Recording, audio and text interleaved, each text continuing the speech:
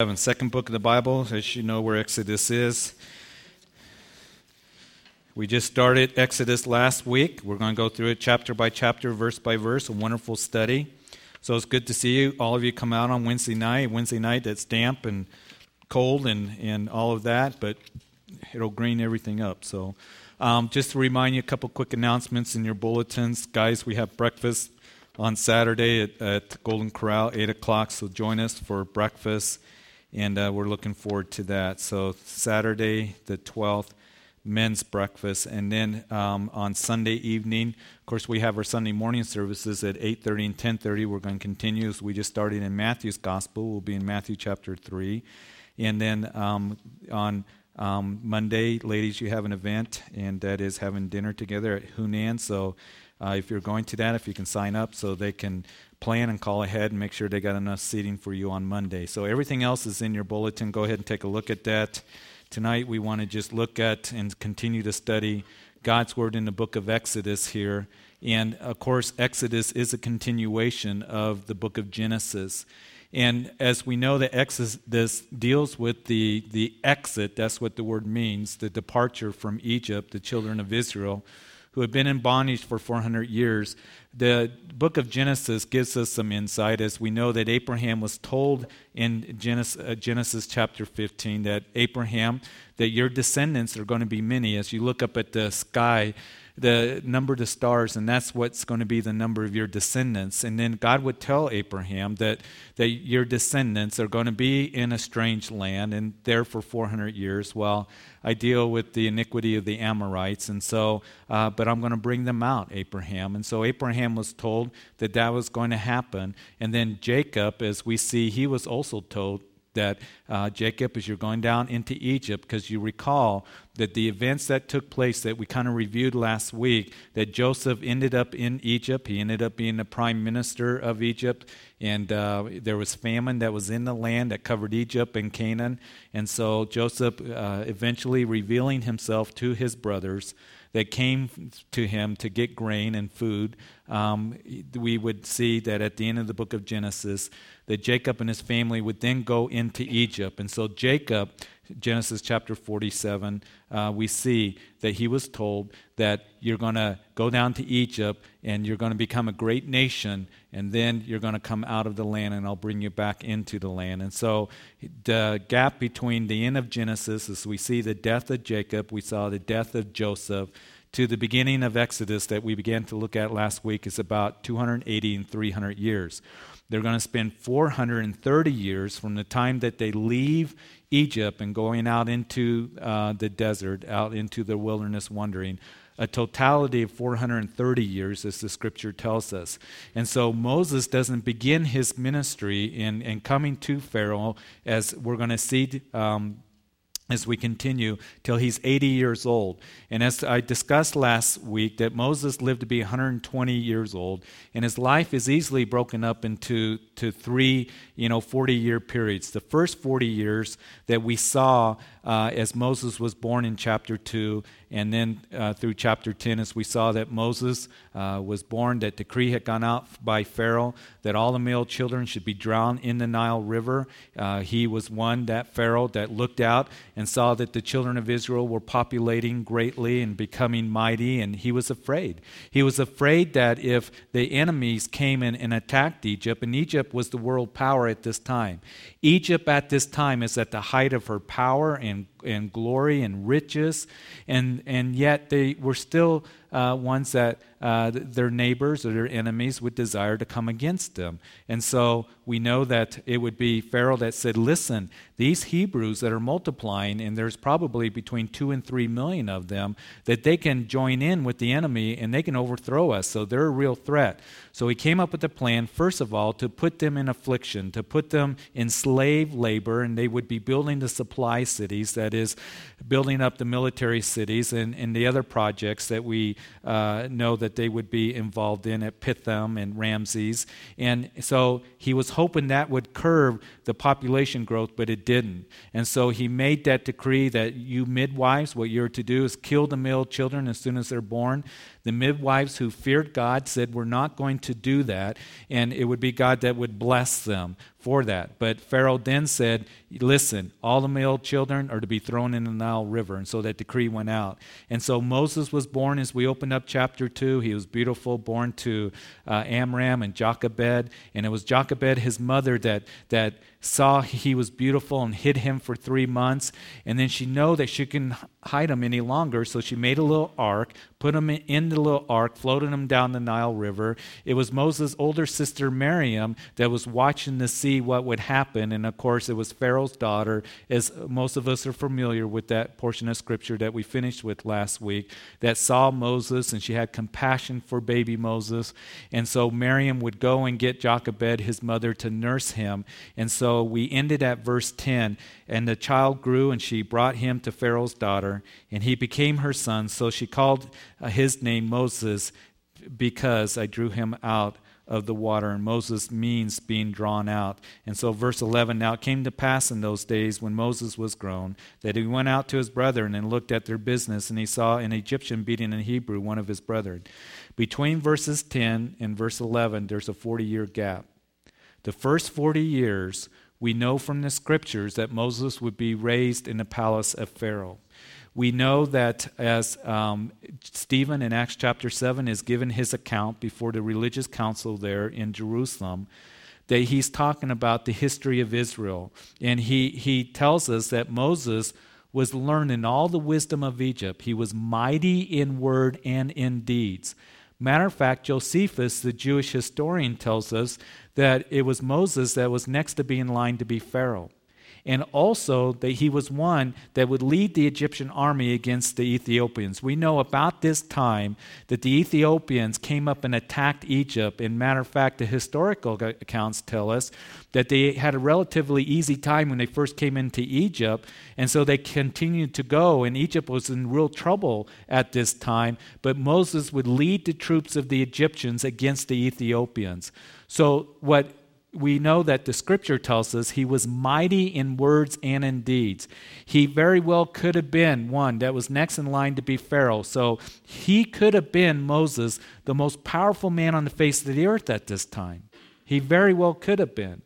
But it's interesting as well that as we get insight to this first 40 years, that Hebrew chapter 11 tells us Moses, when he became of age, refused to be called the son of Pharaoh, choosing rather to suffer affliction with the people of God than to enjoy the passing pleasure of sin, esteeming the approach of Christ greater riches than the treasures in Egypt. And that's quite an amazing statement, isn't it? I mean, here's Pharaoh, that is raising Moses up as a son. He is mighty in words and deeds. As Josephus, if he's accurate in his historical account, is saying that he's next in line to be Pharaoh. And Egypt at this time, with all the riches and the luxury and the power that Moses could have had, and he said, no, I'm not going to do that. But rather, I'm going to go out and suffer affliction with my people, the people of God.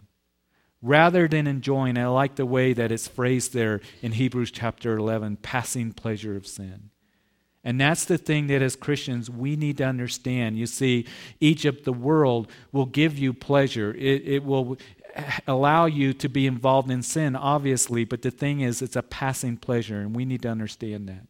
That there is pleasure in sin for a season, but the end of its way is death, is what the scripture says. And so it was Moses, and I think, how did Moses have a heart like that? I mean, here he grew up in all the wisdom of Egypt and was learned in the philosophy and the history and the culture of Egypt. He's there in Pharaoh's palace, but yet he would give that all up. And I go back to what we talked a little bit last week, that I believe that it was Jochebed, his mother, that as she was one that was nursing him and taking care of him till that time where she would have to hand him over to Pharaoh's daughter to be raised by her and by Pharaoh himself, that we know, I'm sure, that she prayed for Moses. And she quoted the scripture to him, and she would sing praises to him. And I think that she, as well as her husband, Amram, would pray for Moses during those years. And parents, I want to remind you the importance that we pray for our children, that we be sharing with them the Word of God and raising them up in the ways of the Lord. That as we saw recently in our Ephesians studies, that fathers, you are to train your children in the ways of the Lord. That we have a great responsibility as parents in doing that. And as you know, my heart aches for kids these days because our kids are being lied to. And what we're seeing in our society with our children, we see the violence and the things that they have to face. We probably all heard about, and perhaps you saw the video of a girl that got beat by her supposed friends as they called her over so they can put it on YouTube. And you see, that's not an isolated incident. You can talk to any law enforcement agency and they'll tell you a big problem is these club fights that are coming out and kids that are doing these, violent acts and beatings and things like that so they can put it on YouTube. It's a cool thing to do. And how our kids, what they're facing and the crimes against their children and the lies that are told to them. It's so important that we be ones as parents praying for our children and raising them up in the ways of the home of the Lord and in a godly home to where God has spoken of and He's a priority. That we here at Calvary Chapel, these little ones and the ones that went upstairs, you see all these kids that went upstairs? We got a lot of kids that are beginning to come because they're being loved here. And they're learning God's truth and they need that. Especially when they go out on their own. Because there's going to be a day that it was, as we saw, Jochebed handed Moses over to Pharaoh's daughter. And she would continue to pray for him. And I'm sure that she prayed every moment that she had a chance, every day that she was alive for Moses. And one day that we're going to have to hand our children over as they will go out on their own. And they'll be out in the world. They'll be out in Egypt. And we'll continue to pray for them. But right now, while they're under our roofs and while we have opportunities, take very seriously ministering to your children the things of God. Because they are beautiful, just as we see here that Moses, that he was a beautiful child. Your children are beautiful in the sight of the Lord. And so may we pray for the kids here and pray for our young people that are here and encourage one another in doing that. So 40 years have passed, and we see that it came to pass that Moses was grown, and he went out to his brethren, and he looked at their burdens. He saw an Egyptian beating a Hebrew, one of his brethren, so he looked this way and that way, and when he saw no one, he killed the Egyptian and hid him in the sand. And verse 13, and when he went out the second day, behold, 2 Hebrew men were fighting, and he said that the one who did the wrong, why are you striking your companion? And then he said, who made you a prince and a judge over us? Do you intend to kill me as you killed the Egyptian? So Moses feared and said, surely this thing is known. Now there's some other insight that Stephen gives to us in this account there in Acts chapter 7, particularly in verse 25, that I think it's important for us to know. So here is Moses. He chooses to go and suffer affliction with his people. But here's the thing that a lot of people don't recall or it isn't mentioned a whole lot. Moses at this time here, he sees himself as the deliverer. He sees himself as delivering the children of Israel right now out of Egypt. And that's what Stephen makes account for in verse 25 of Acts chapter 7. We see that Stephen, again, given that account, he's talking about Moses, and he says, and seeing one of them, he's speaking of Moses, suffer wrong, he defended and avenged him who was oppressed and struck down the Egyptian. For he supposed, that is Moses, that his brethren would have understood that God would deliver them by his hand, but they did not understand. So here is Stephen, he's telling us that Moses thought, surely the children of Israel understand that I'm out here suffering affliction with you guys. I'm going to deliver you. If there's anyone that can do it, it's me. I mean, I'm mighty in deeds and words. If anybody can challenge Pharaoh, it's me. And he thought that they surely are going to understand that I am going to be the one that's going to deliver them from this affliction and this bondage. So here's Moses. We see that he is butting in everybody's business right now. He sees the Egyptian that is beating on a Hebrew, and so he takes that Egyptian, and notice here that it says here in verse 12, he looked this way and that way, and when he saw no one, he killed the Egyptian. Let me tell you, it's bad news when you start looking this way and you start looking that way to see if anybody's looking when you're about ready to do something. Isn't it? You look this way, look that way. Is anybody watching before I pull up this thing on the computer? Look this way, look that way? Is anybody going to see me do this act? Or behave in this way? Or watch this thing? Moses should have looked up. So anytime that you find yourself in a situation where you're looking this way and you're looking that way to see if anybody's looking, it's not usually good, is it? But what you are to do is look up and understand and realize that the Lord sees you. And I've said this before, that's one real way that you can tell where you're at with the Lord, when nobody else is around. When you know that nobody's to your left, to your right, nobody's around. What is it that you're watching? What is it that you're doing? What is it that you're thinking about? And that's a real good way to really get a good gauge of where you're at with the Lord spiritually. And always remember that the Lord sees and He hears. And that's one of the things that Moses is going to understand here as he's going to be speaking with God here at the burning bush in just a little bit. So he looks this way and that way, and so he kills the Egyptian, hides him in the sand, and then he goes out the second day, and here are two Hebrews that are fighting. So he says, you know what, why are you striking your companion? And one of them turns and says, why'd you make, who made you a prince over us? Who made you the leader? You're a self-appointed leader. So Moses saw himself as a leader, and here these guys are saying, who made you a prince over us? Are you going to kill me like you did the Egyptian? So something happened. The dogs went and dug up the Egyptian, or a hand popped out of the sand, or something happened. And it was found out. And so Moses is afraid. So he realizes that Pharaoh's going to find out about this, and he's going to come after me. So we see that he ends up taken off, as again Moses feared and said, surely this thing is known. Verse 15, when Pharaoh heard of this matter, he sought to kill Moses. But Moses fled from the face of Pharaoh and dwelt in the land of Midian, and he sat down by a well. So he goes to Midian. Now here's the thing, and if I had a map, I wish I could show it up here, but in the back of your Bibles, most of us have a map in the back of your Bible of the Exodus and where Mount Sinai is, and they always put traditionally Mount Sinai there in the Sinai Peninsula, and that's where the children of Israel went.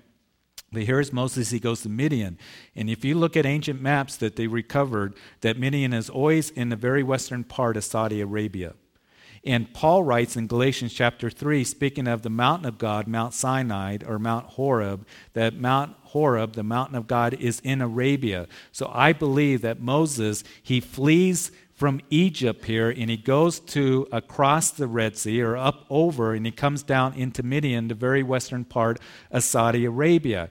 Now, the Sinai Peninsula is Egypt today. It's always been Egypt. It's always been at this time in their territory. And we see over and over again that the children of Israel were to go out of Egypt. They were to leave Egypt. So I believe they left and they went into that area of Saudi Arabia. It's interesting. I should show that film that's called In Search of the Real Mount Sinai. Have any of you guys seen that movie? Pretty incredible, isn't it? Where in western Saudi Arabia, a couple guys went in there, and where they believe where the real Mount Sinai is, they found a mountain that was burnt. The Bedouins that have been there for thousands of years said, yeah, that's the mountain of Moses. And it's charred, and then they found all kinds of things, that something significant happened there. They found a huge altar where there was, that was made, perhaps where the golden calf was set upon that altar. Bounds around the mountain, there was a large valley that you can look at, and they filmed all of this, that there was a huge reservoir there at one time. Of course, the water, enough water for 2 to 3 million people would be a lot of water. There's, pits that they found of sacrifices that they did, all kinds of things. You go to a traditional site and you can spend a lot of money going into Egypt, going to the Sinai Peninsula, where they say that's where Mount Sinai probably was. They haven't found anything. They haven't even found a sandal. Any evidence that there was a large group of people that were there, at one time. But here in Saudi Arabia, and the government fenced it all off and put up a big sign that says, do not enter, no trespassing, and they got guards that guard it.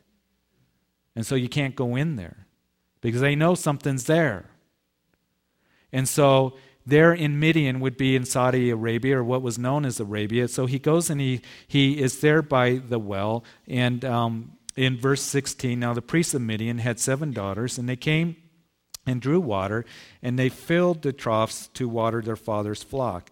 And then the shepherds came and drove them away, but Moses stood up to help them and watered their flocks.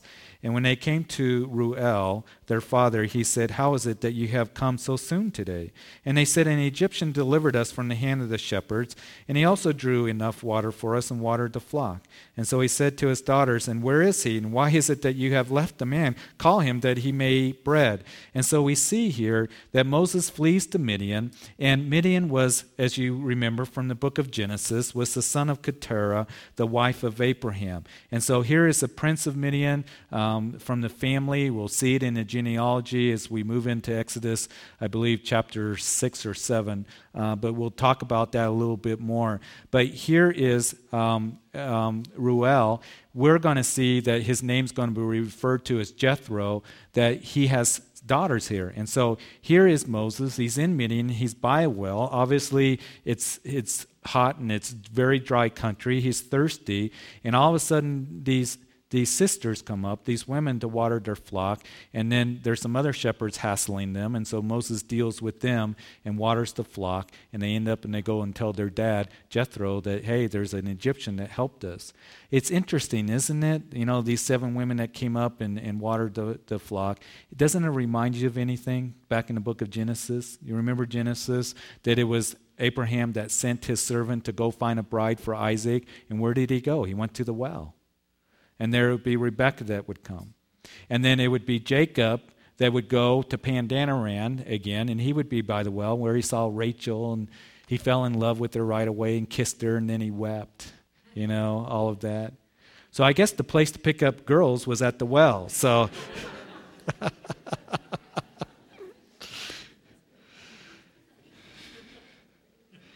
Dad says, "Why did you leave them there? You know, there probably isn't too many guys out here in the desert. You need to bring them back." So they go and get them, because the next verse, verse 21, "Then Moses was content to live with the man and gave Zipporah his daughter to Moses. And she bore him a son, and he called his name Gershom, for he said, I have been a stranger in a foreign land." Moses was content. He was content. I mean, think about it. All of a sudden, Moses, who had the riches of Egypt, could have been the most powerful man, anything that he asked for, anything that he wanted.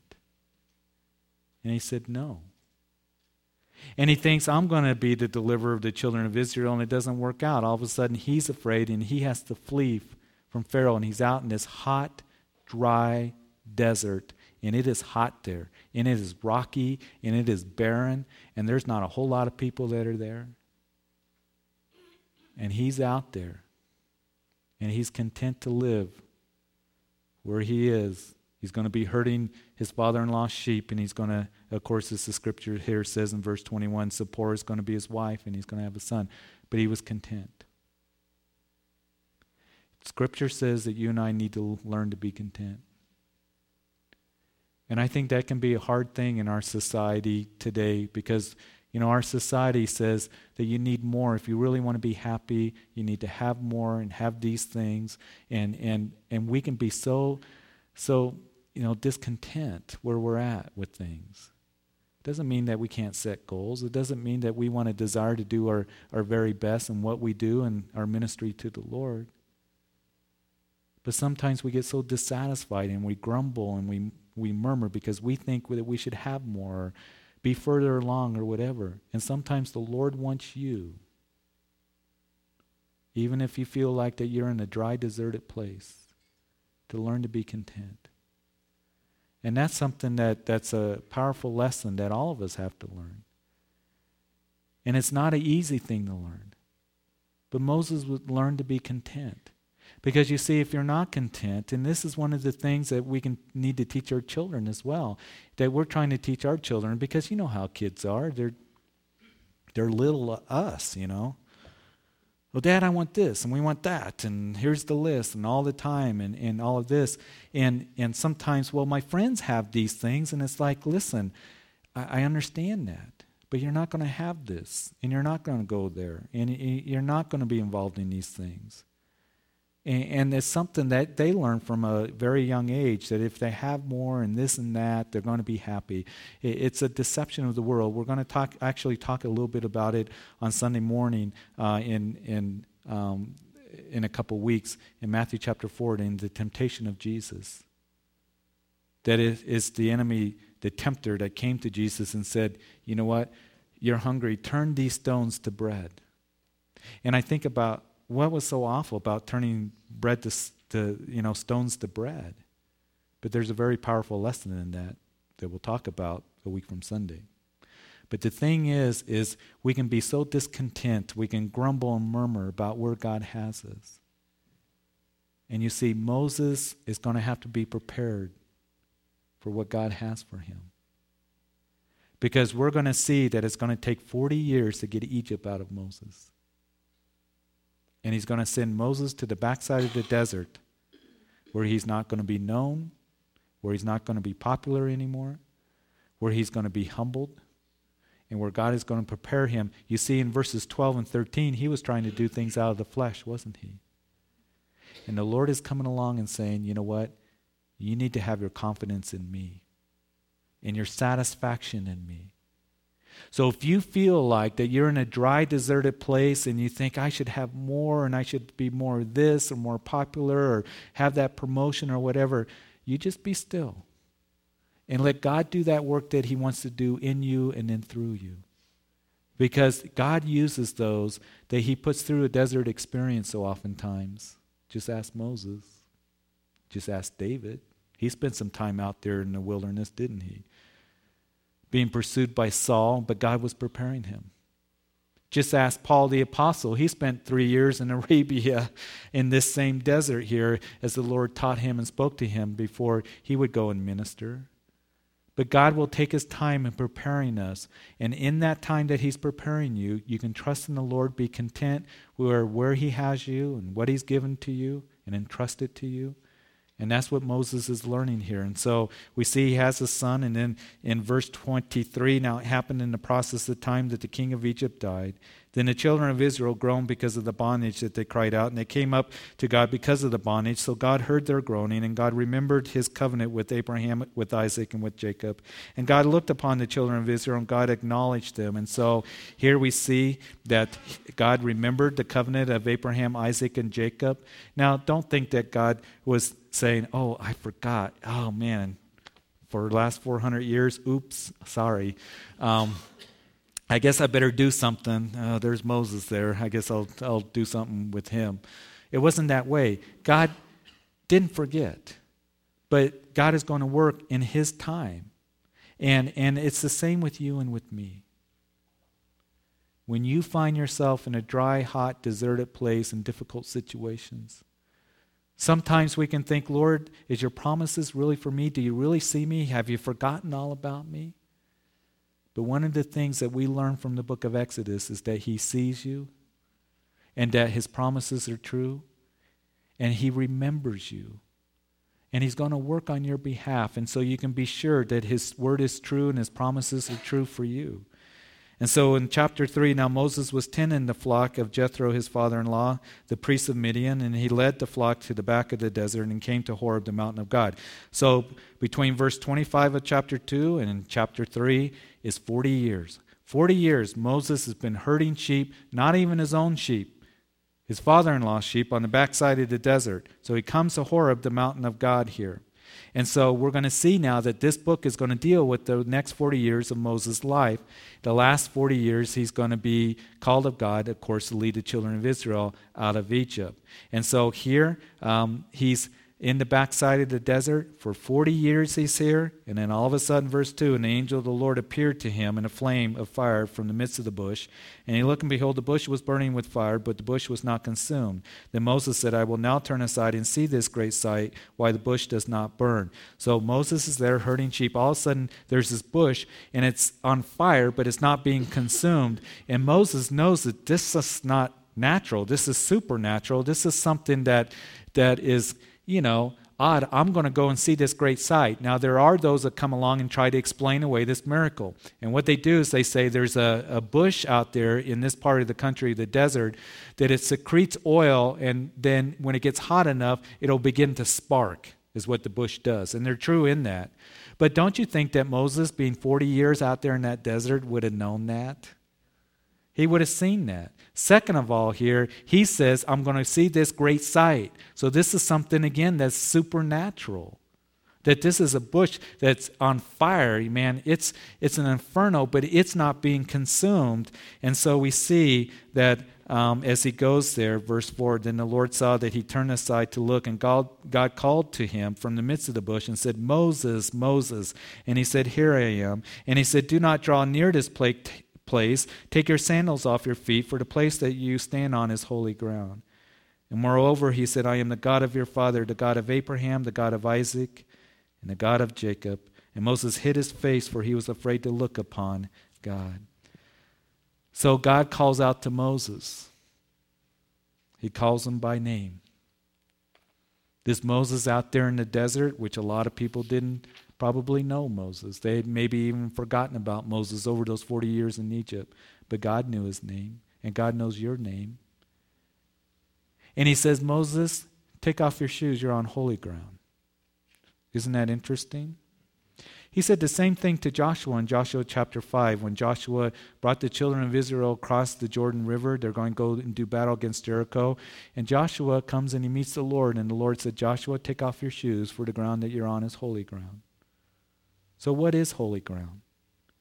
Anywhere where the presence of God is. Another interesting thing that I just thought about is we go through the book of Exodus, we're going to see the priestly garments that are described to us that the priests would wear. But have you ever noticed, those of you who have studied that, there's nothing prescribed for the feet? So I speculate when the priest perhaps went into the tabernacle, at least when the high priest went behind that veil in the Holy of Holies, he went in barefooted because that was a holy place. But be that as it may, here he says, I'm the God of Abraham, Isaac, and Jacob, reminding him that he's a God who made a covenant with them, and that covenant is still valid.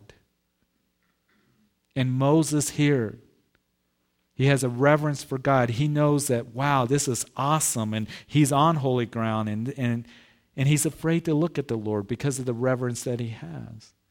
Moses is not going to say, okay, God, how come I've been out here for 40 years in the desert? Why didn't you come to me 40 years ago?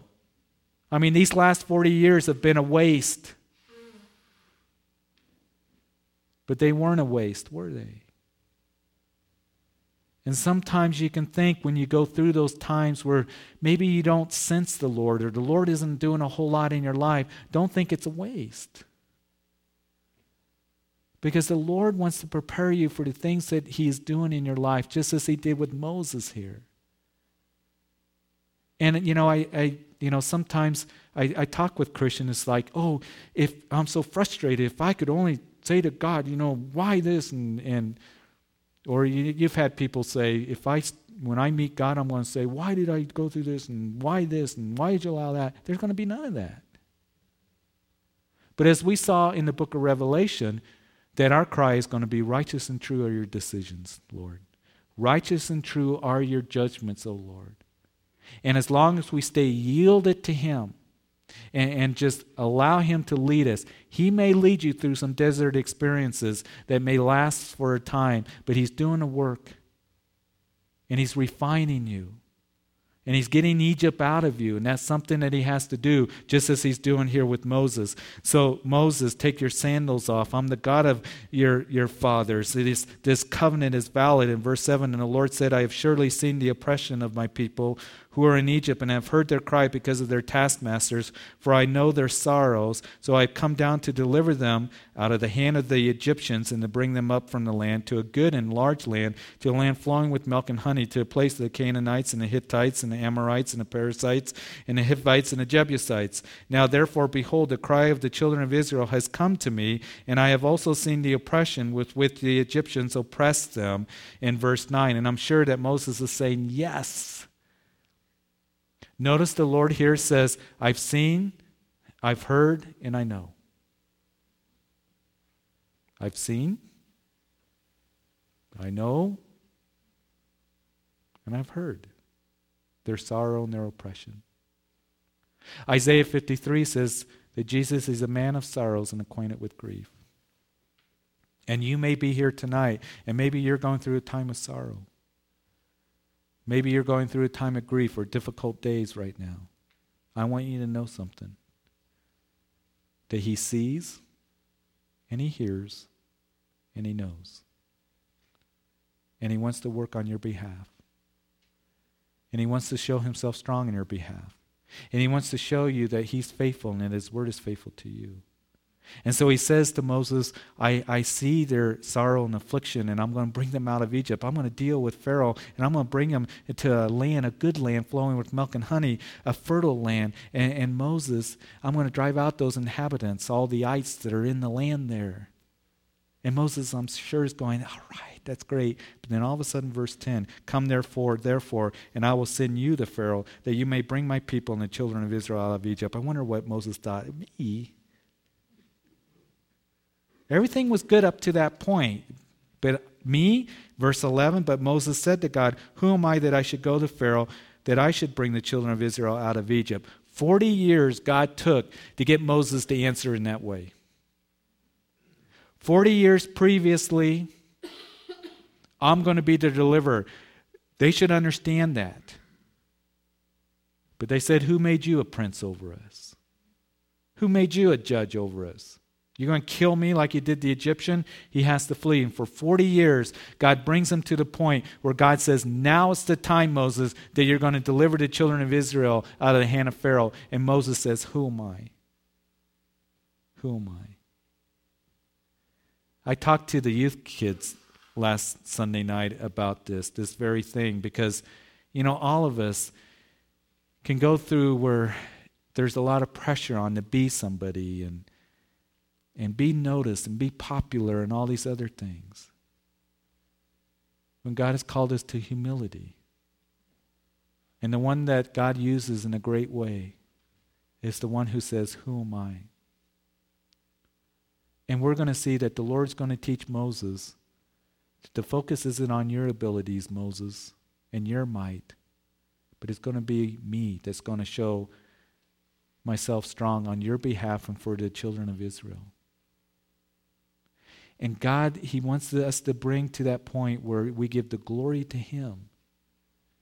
And we humble ourselves and we say, Lord, who am I? Well, I choose the foolish and the weak things of the world, God says. Moses here is making excuses. This is some of the excuses that he's going to make. He's saying, who am I? But the thing is, he's brought to that place of humility now. And the Lord does that work in us, bringing us to a place of humility where we say, Lord, I need to depend on you because it isn't by might nor by power, but by my Spirit, says the Lord of hosts. And Lord, I'm going to depend on you and give the glory to you. And that's the man and that's the woman that God uses in a powerful and mighty way. I mean, Moses knows the seriousness and the hugeness of this ministry that he's now called to go to Pharaoh. Who am I to go to Pharaoh?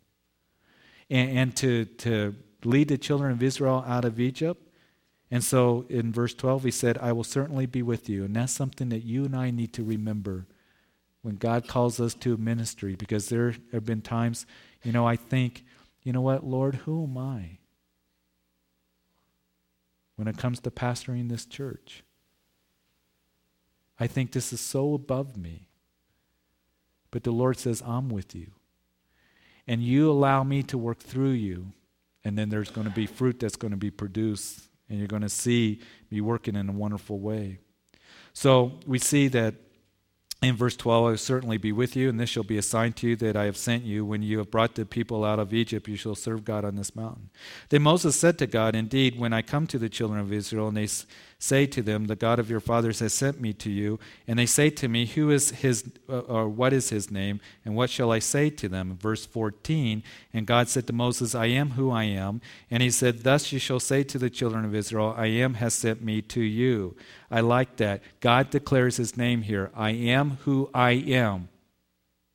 You go tell the children of Israel, I am has sent you. So they translated Yahweh, YHWH. It was no vowels, unpronounced was because of no vowels. They're not sure how exactly to pronounce it. And so the ancient scribes, would make it that way, and so they say Yahweh. Sometimes it's translated Jehovah, but whenever you see capital Lord in your scriptures in the Old Testament, it's the name. And so some of the ancient scribes, because they reverenced the name of God so much, they would just write in the name. But I am who I am. And he's going to show them who he is. He's their deliverer. He's going to be their salvation. He is going to break Pharaoh. He's going to bring the plagues down upon Egypt. He's going to bring his promises to pass. I am who I am. Now, a lot of people come along and they try to define God. He is who I say he is. And there's an awful lot of that that's going on in our society and in our world today. I'm sure that some of you've heard this as a big talk over the last month, and it's getting a lot of notice and stuff. But Oprah Winfrey, whenever she is one that will recommend a new book, and of course Oprah Winfrey is very much into the New Age movement. And she recommended a new book just about a month ago. That's Eckhart Tolle's The New Earth Exposed. And so the New Earth is something that she's promoting, and people are going out buying it. But what she did is she now has this web class on the website that you can get onto that begins to have classes in this book that Eckhart Tolle is sitting there with her, and they discuss this book and spiritual principles and stuff. And Oprah Winfrey, when they first did it, there was 300,000 people that joined in that website. A month later, now there's over 2 million. And it's gaining popularity.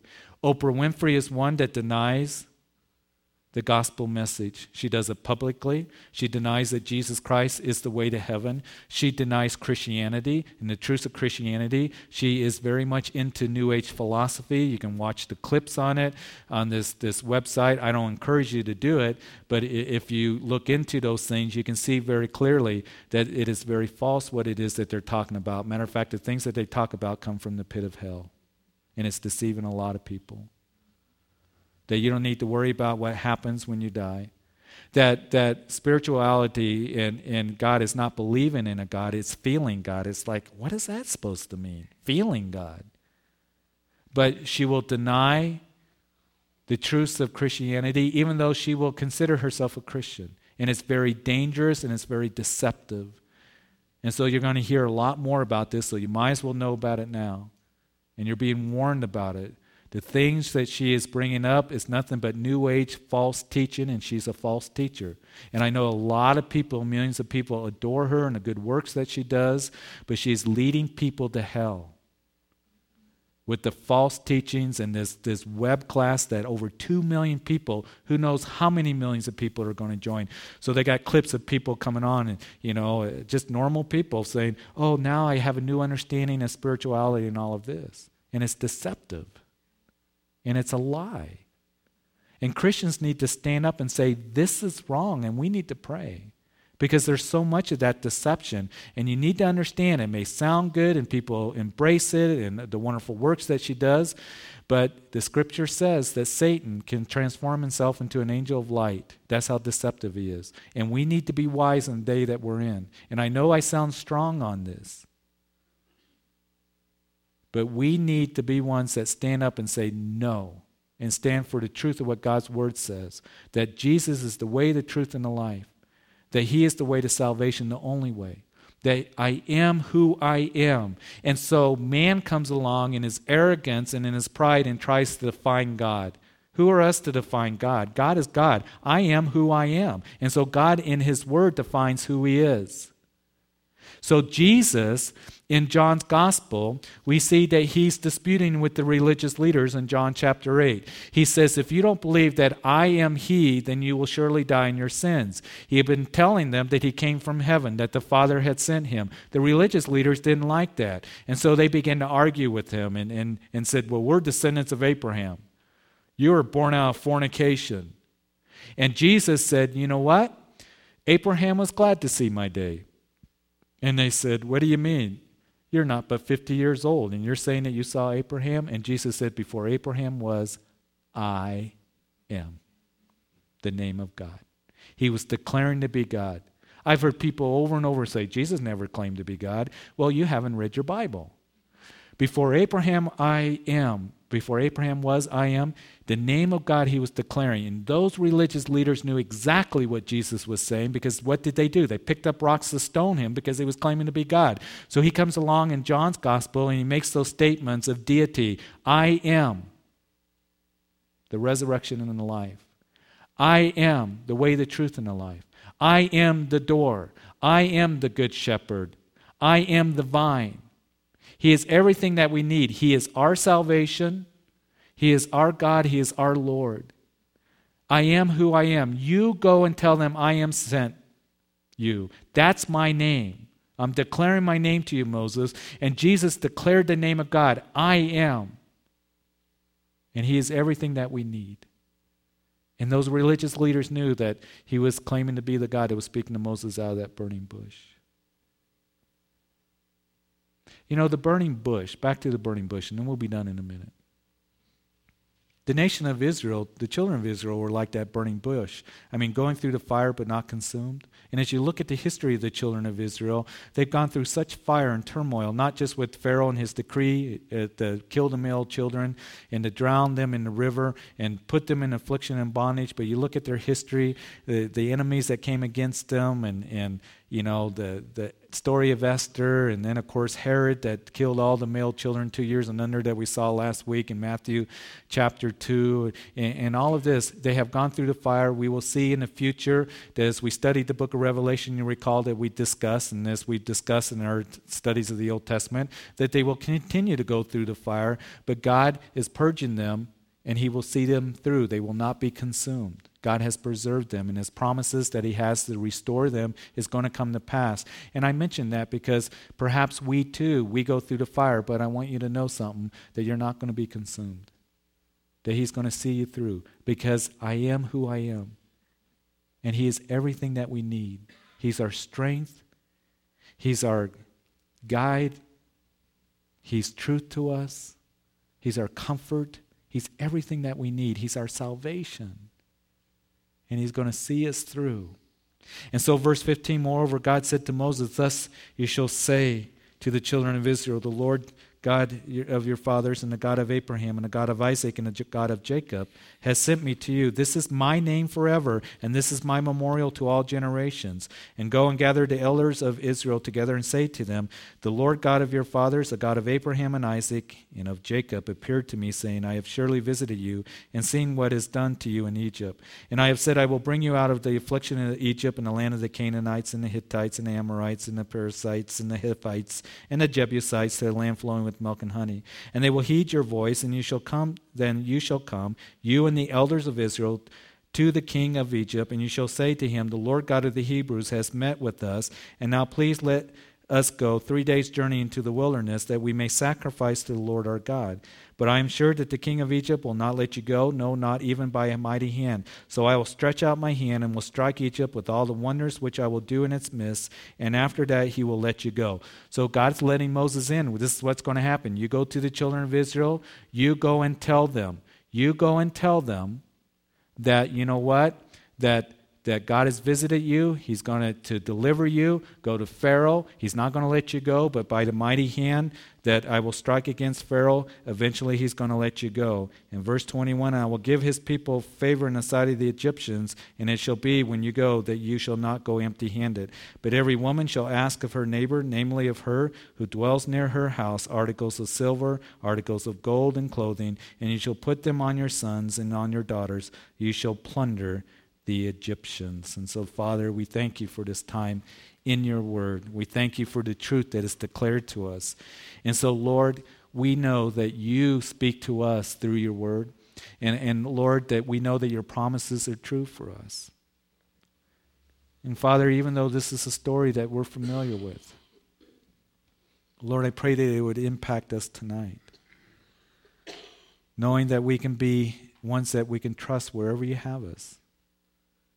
Whether it's a time where we're being refreshed and and everything's going great, or whether it's time where it's a desert experience, we can know that we can trust in you. And Lord, allow you to work through us and to grow us. Father, I do pray for our young people. That, Lord, as we see the attacks against them, and Lord, as we see the things that they have to face, we lift them up to you. And Lord, that we would be ones, as Paul refers to Timothy, his mother and grandmother, how, Timothy, you learned from childhood the scriptures that made you wise for salvation, that we would be ones. I pray for the fathers and mothers and grandmothers and grandfathers and uncles, all of us that can have influence on our children. That, Lord, that we would be ones that would give them the truth of God's word. That we would pray for our children. That we be committed to them, the things of God. That he would be a priority in our homes. And Father, I pray that you would give us wisdom in doing that. Father, I pray for, Lord, those of us that are here that have need. That, Lord, that you would work, that you would provide. That we would go out of here knowing that we're not going to be consumed and done in, but Lord, that you're going to work. And Lord, that you're going to work for good for those who love you, who are called according to your purposes. And Father, I pray that we would just look to you and look up. And not try to react out of the flesh and the things that we do, but Lord, allowing you to lead us and guide us and minister and provide. That our ears would be open to you. Father, I pray that you encourage those who need encouragement. That you bring healing to those who need healing. Lord, I just want to lift up Jim to you as he prepares to have surgery on his throat. We thank you for his commitment to leading us in worship for so many years. And Lord, we just pray for healing upon him. That you would be with the doctors and the nurses, and as he has surgery on Monday, that he would have complete healing. And Father, we pray for anybody else that's here tonight that is sick physically, afflicted, Lord, that you would bring healing to them. And Father, I pray that you bring healing to marriages, perhaps somebody that's here or those who are here that are struggling in their marriages, that there would be healing as they submit to you, couples, and as we look to you to strengthen and bless those marriages. Perhaps in relationships with children or with others that we're brokenhearted over, Lord, that you would bring the healing and wisdom that is needed. Father, I pray if there's anything in our hearts that we know, Lord, that is unlike you and not, Lord, pleasing to you, that we would confess it. And Lord, that we would just look to you for that forgiveness and love that remains. And Lord, that we would walk out of this place being free, not in the bondage of Egypt or the bondage of sin or the bondage of whatever may be holding us back from really enjoying that abundant life that you have for us. Father, I pray that those of us who are looking for wisdom and direction and what you would have us to do, that we would come to you, the wonderful counselor, the Lord, that we know that you will be a voice behind us saying this is the way, that we would wait on you and be content where you have us right now. And so, Lord, we thank you that you had the very best for us in mind. You've already given us the very best, your Son, Jesus Christ. But, Lord, that we would know that you're going to do the very best in our lives now. You've forgiven us. We have eternal life through you. And so, Lord, we can trust you where you have us right now. Father, I pray that you take everybody home safely tonight. As the weather is moving in, the roads are getting wet, that, Lord, that you would keep us safe tomorrow as we're out and about. And we thank you for the moisture. And, Lord, we just thank you for the things that we have. And, Lord, I just pray that we would just keep our eyes on you and our focus on you and our hearts towards you. And it's in Jesus' name that we pray. And all of God's people said, amen. Amen.